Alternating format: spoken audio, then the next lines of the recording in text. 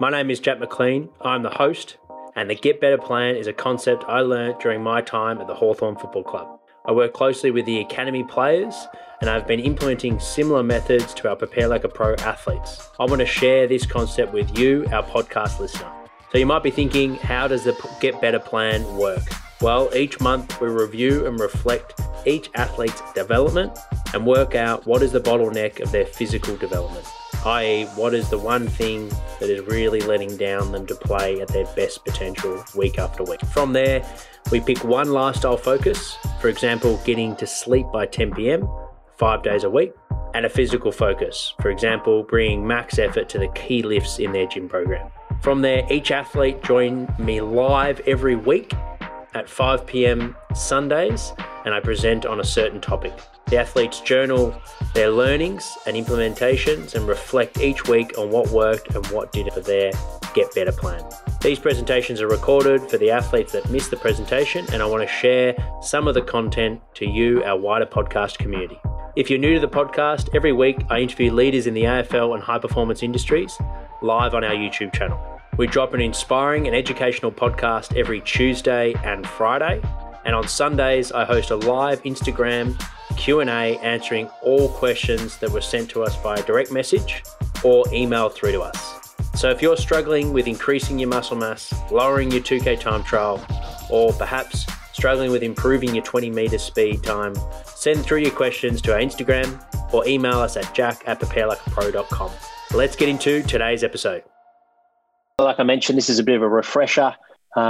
Depending on how long you've worked with me, you may recognise that I do put a lot of emphasis on your lifestyle, and that's because I believe the lifestyle is harder, and I certainly learnt to value lifestyle at my time at Hawthorn Box Hill, and particularly under one or a couple of mentors that I've had during my experience there.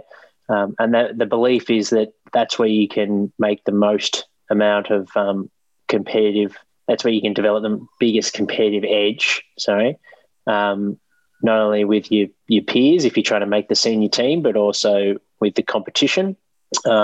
Because for the most part, and it's the same for you guys, the training is sort of taken care of, and majority of guys around your level are doing more or less the same type of training.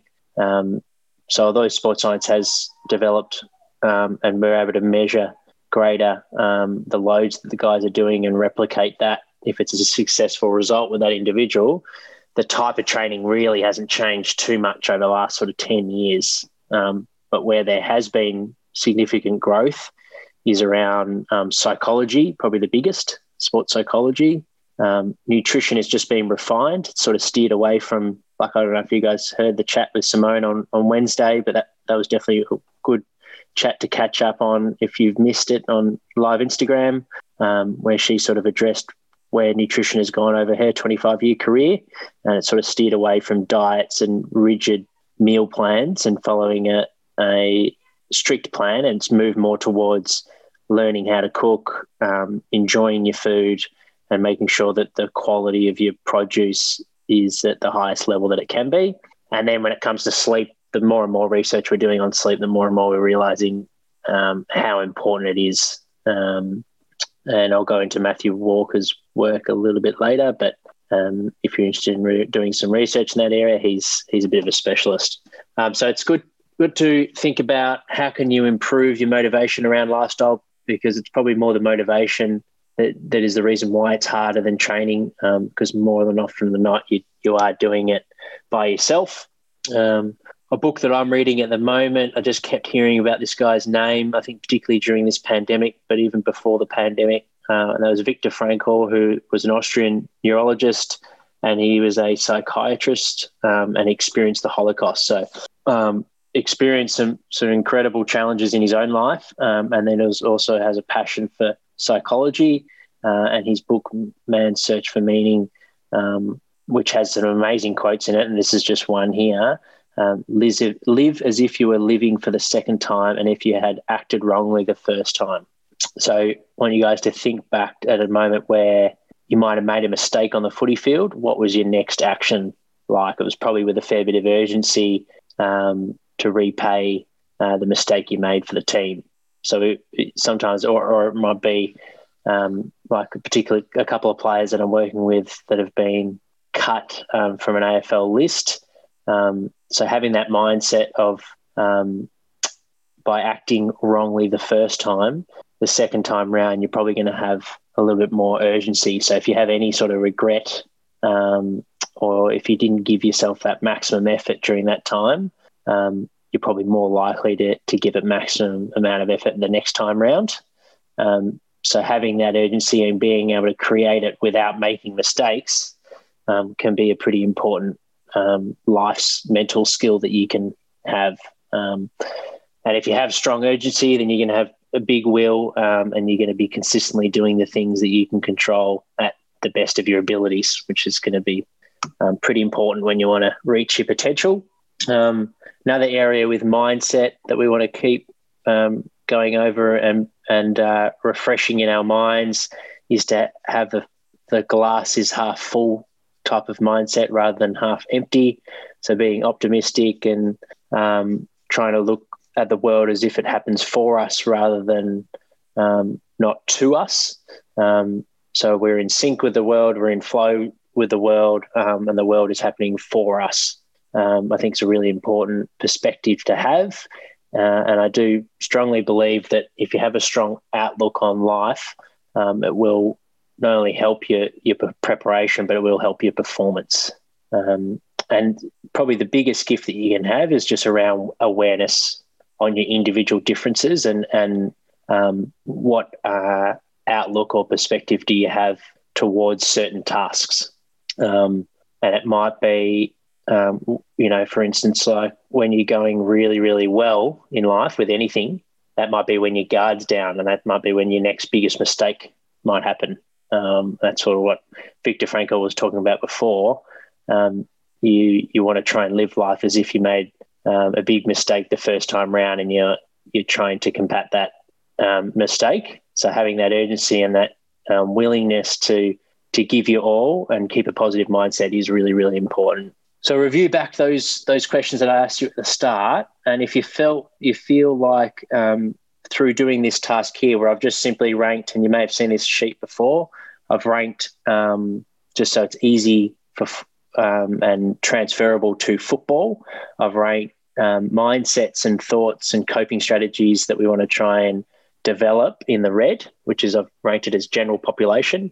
Then a progression to that, I've gone to community level, and then a progression to that is state level, and then the ultimate goal of getting towards AFL level. And it doesn't mean that all AFL players, because they're AFL players, have an elite mindset, but this is just a bit of a measuring system that I've created that's an easier way for you to sort of position yourself and see where you are in these different areas in your own journey, and then strive to be better in that certain area. So look through the areas and just identify where you sit on these measures. So for instance, if we look at thoughts, a general population or an area that we want to try and steer away from, if those destructive thoughts where you're really, really critical of yourself and it's not productive, which is quite common with high level athletes or any level athlete.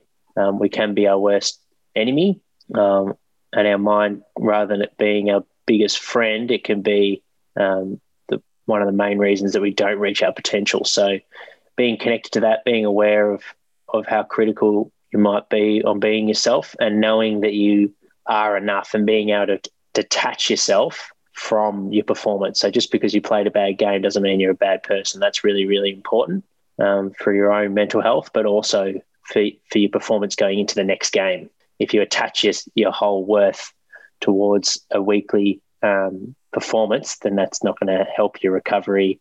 It's not going to help your teammates, and it's going to make it really hard to get out of that position that you find yourself in with that thought process. Whereas if you can sort of approach a bad game with like the glass is half full, break it down, detach yourself from it, and just look at it as an opportunity to learn and be at ease with your thoughts, then you're much more likely to be able to bounce out of that form slump. So just note down where do you find yourself in that space. From an awareness point of view, it's more or less around how negative your thoughts might be and how much you're worrying about the past or the future.